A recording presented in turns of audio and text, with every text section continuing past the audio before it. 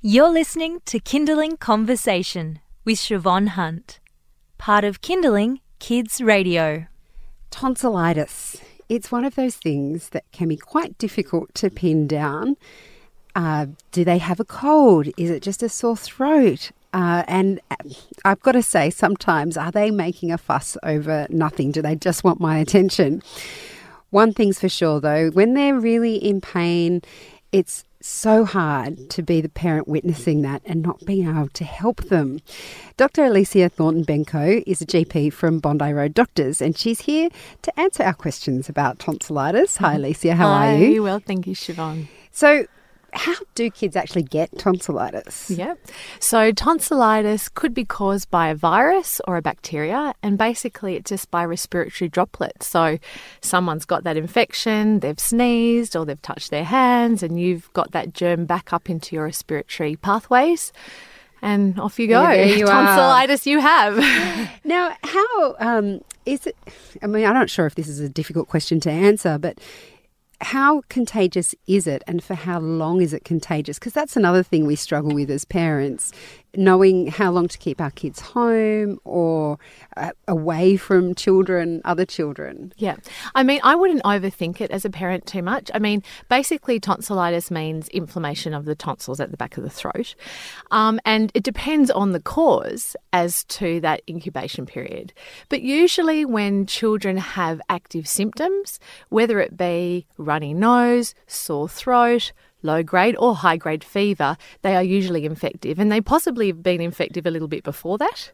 Can't do much about the past that you didn't know about, but then certainly while they have active symptoms, they are infective. And they're also probably miserable. Yes. So they don't want to go anywhere anyway. Absolutely.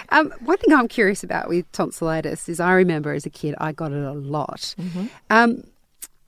I remember my mum always asking me she'd always look at my tonsils, and if there was white stuff on my tonsils, that was tonsillitis. Yes. Is that what it is, or is it just if they're red and, because my kids seem to have huge tonsils. Yes.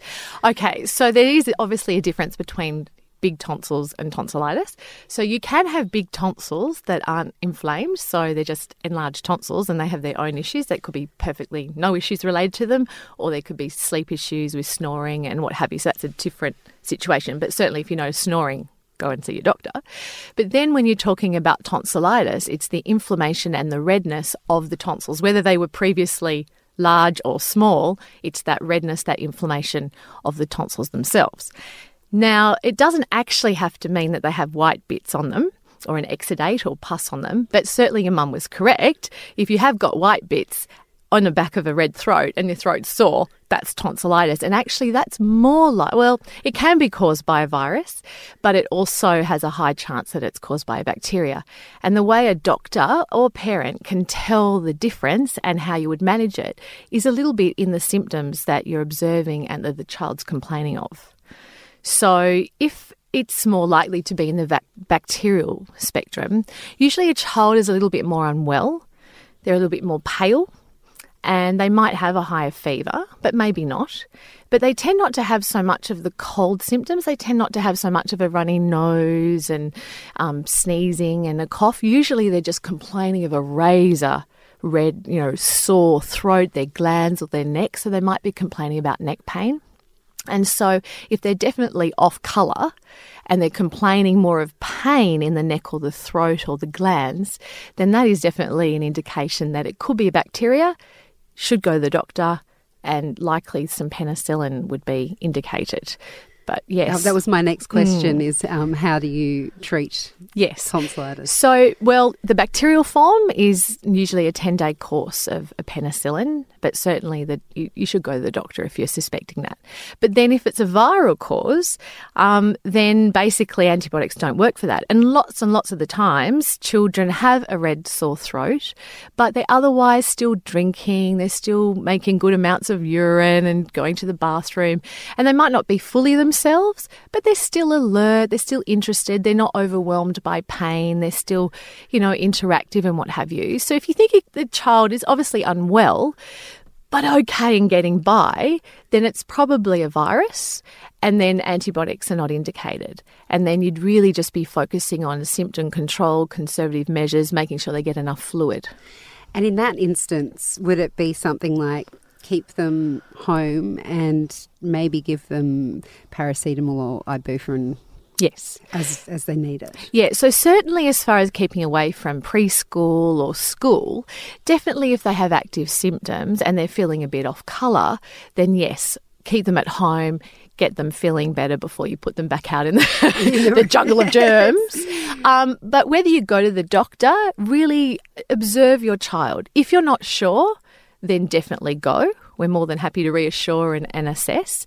But if your child is otherwise okay, and they're, like I said, they're still drinking and eating and still interactive, but just a little bit off, you probably are okay at home.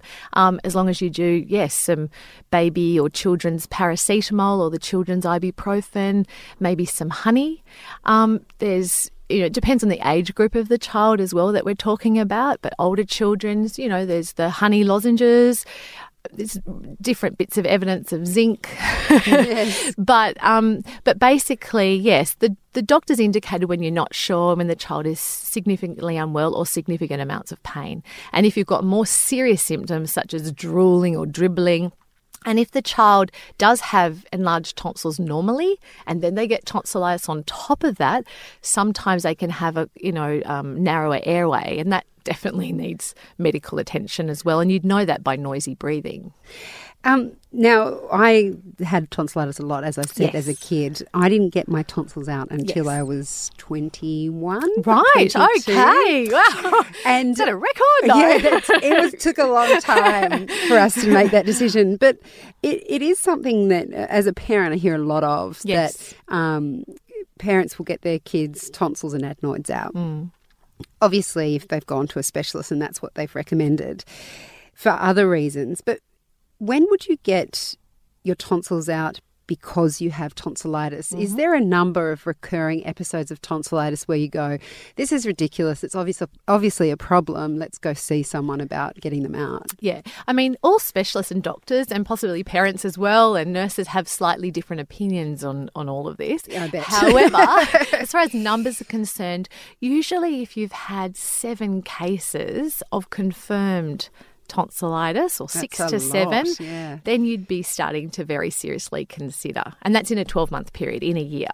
But less than 6 could be considered normal for that age group. And often, as the years go by, they might then suffer less. But it does depend on the individual, and it does require individual assessment. But if you certainly feel that your child is having recurrent, regular episodes, then that's a discussion that they need to have with the medical professional for sure.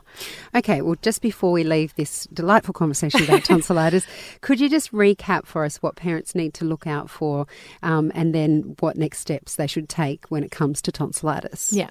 So I think the main thing is looking at your child and their behaviour. So if they've got symptoms, but they're otherwise still engaged, still interactive, maybe a little bit more fatigued than usual, a little bit less interested in things, but still they're talking, they're moving their head, they're drinking and they're making urine and going and passing urine, then, and you're feeling okay as a mother or father or caregiver, then I think you can actually just do those conservative measures at home and symptom control and lots of fluids, etc., and have a very low threshold to go and seek medical advice if there's any deterioration or you're concerned.